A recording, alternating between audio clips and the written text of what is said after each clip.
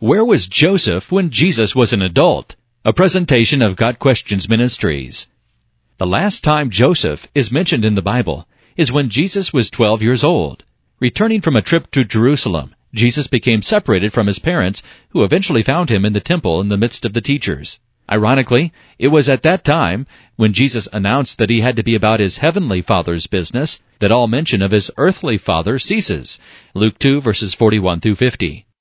Because Joseph is never mentioned again, most scholars assume he died sometime before Jesus began his public ministry. By the time we get to the wedding at Cana, in John chapter 2, Joseph is conspicuously absent. We see Mary there, but no mention is made of Joseph. Perhaps a part of the reason why Jesus remained at home until he was 30 is that he had the ultimate responsibility of caring for his family. The theory that Joseph had died by the time Jesus was an adult is given further credibility by the fact that Jesus, when he was on the cross, made arrangements for his mother to be cared for by the Apostle John.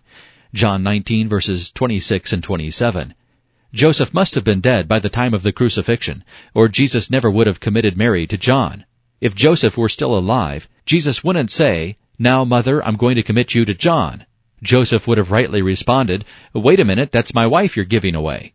Only a widow could rightly have been given into the care of someone outside the family.